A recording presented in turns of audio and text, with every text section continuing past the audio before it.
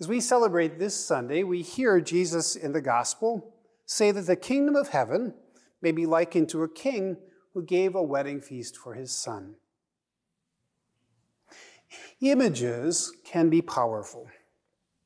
Think of the Twin Towers on 9/11, or the American flag, or a mountain peak. That's why good communicators use images carefully. They craft their messages using evocative and powerful images. A great cresting wave, a fortress, a great battle scene. Jesus Christ is a master communicator. In fact, he's the master communicator. And in today's gospel, he's deploying a moving image that his audience, his hearers, would have been familiar with and immediately understood, the image of a wedding feast. This was part of their common experience. Of course, you go to weddings. We still do this, of course, in our own day, in our own way. But the people that Jesus is telling this parable to, the chief priests and the elders, and really his general audience, would have been very familiar with the Old Testament scriptures, where the wedding feast is an image of rejoicing and communion with God. It's a prominent theme in the scriptures. And we see that background here because the church includes with the gospel passage our first reading from Isaiah chapter 25 as our first reading this Sunday, which describes the salvation of God's people and portrays it as a joyful feast or banquet on God's holy mountain. Heaven, salvation, is a joyful feast of unending union of God and his people.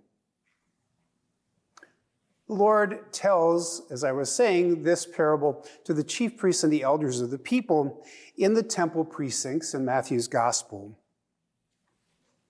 The parable of the wedding feast, which follows up another parable he told them in the same setting last Sunday, the parable of the vineyard. He's challenging the chief priests and the elders of the people to see that they're way off track. They should be the faithful stewards of God's vineyard, but they're not.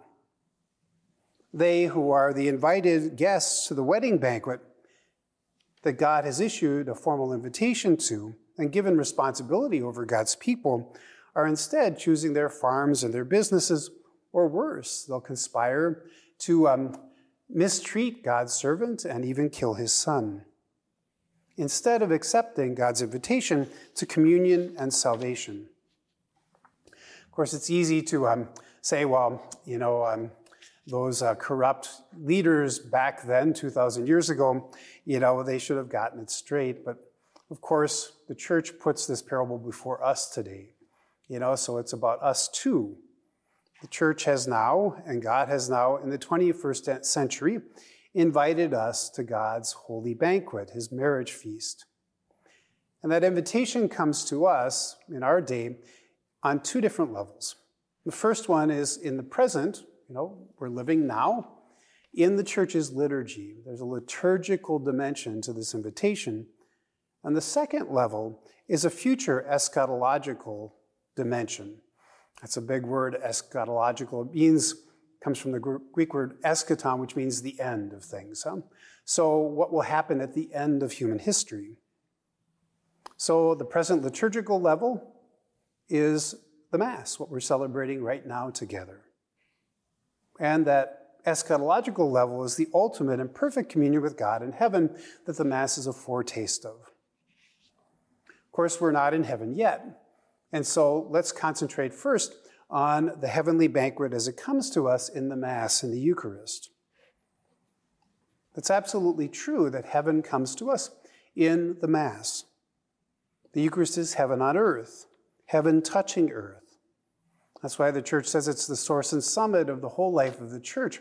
There's nothing more important that we do together than celebrating the Eucharist, because it is that wedding banquet, that perfect communion with God in the celebration of heaven, come to earth in the church's liturgy.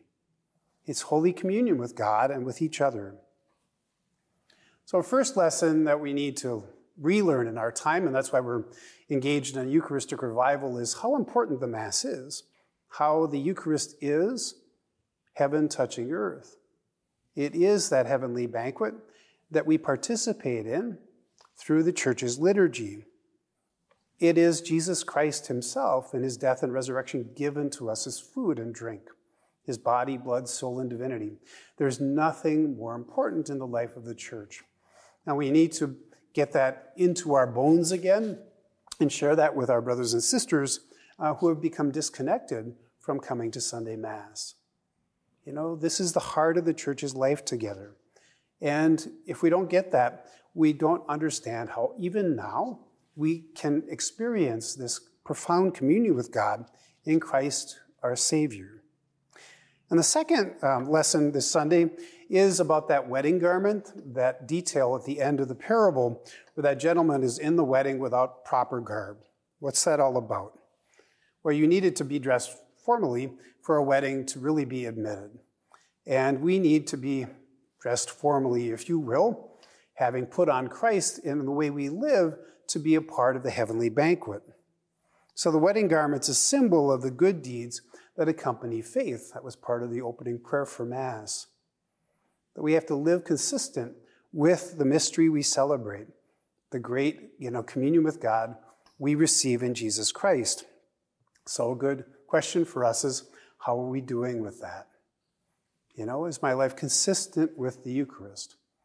When I come to Mass, am I prepared to enter that wedding feast? Here in our own day, we've been invited to the marriage feast of the Lamb in heaven, God's only Son, salvation with him and perfect communion. How excited are we and prepared are we to really participate in this profound mystery where heaven touches earth and we actually receive our salvation, Jesus Christ, who has died and is risen and is given to us sacramentally in the deep mystery of the Mass.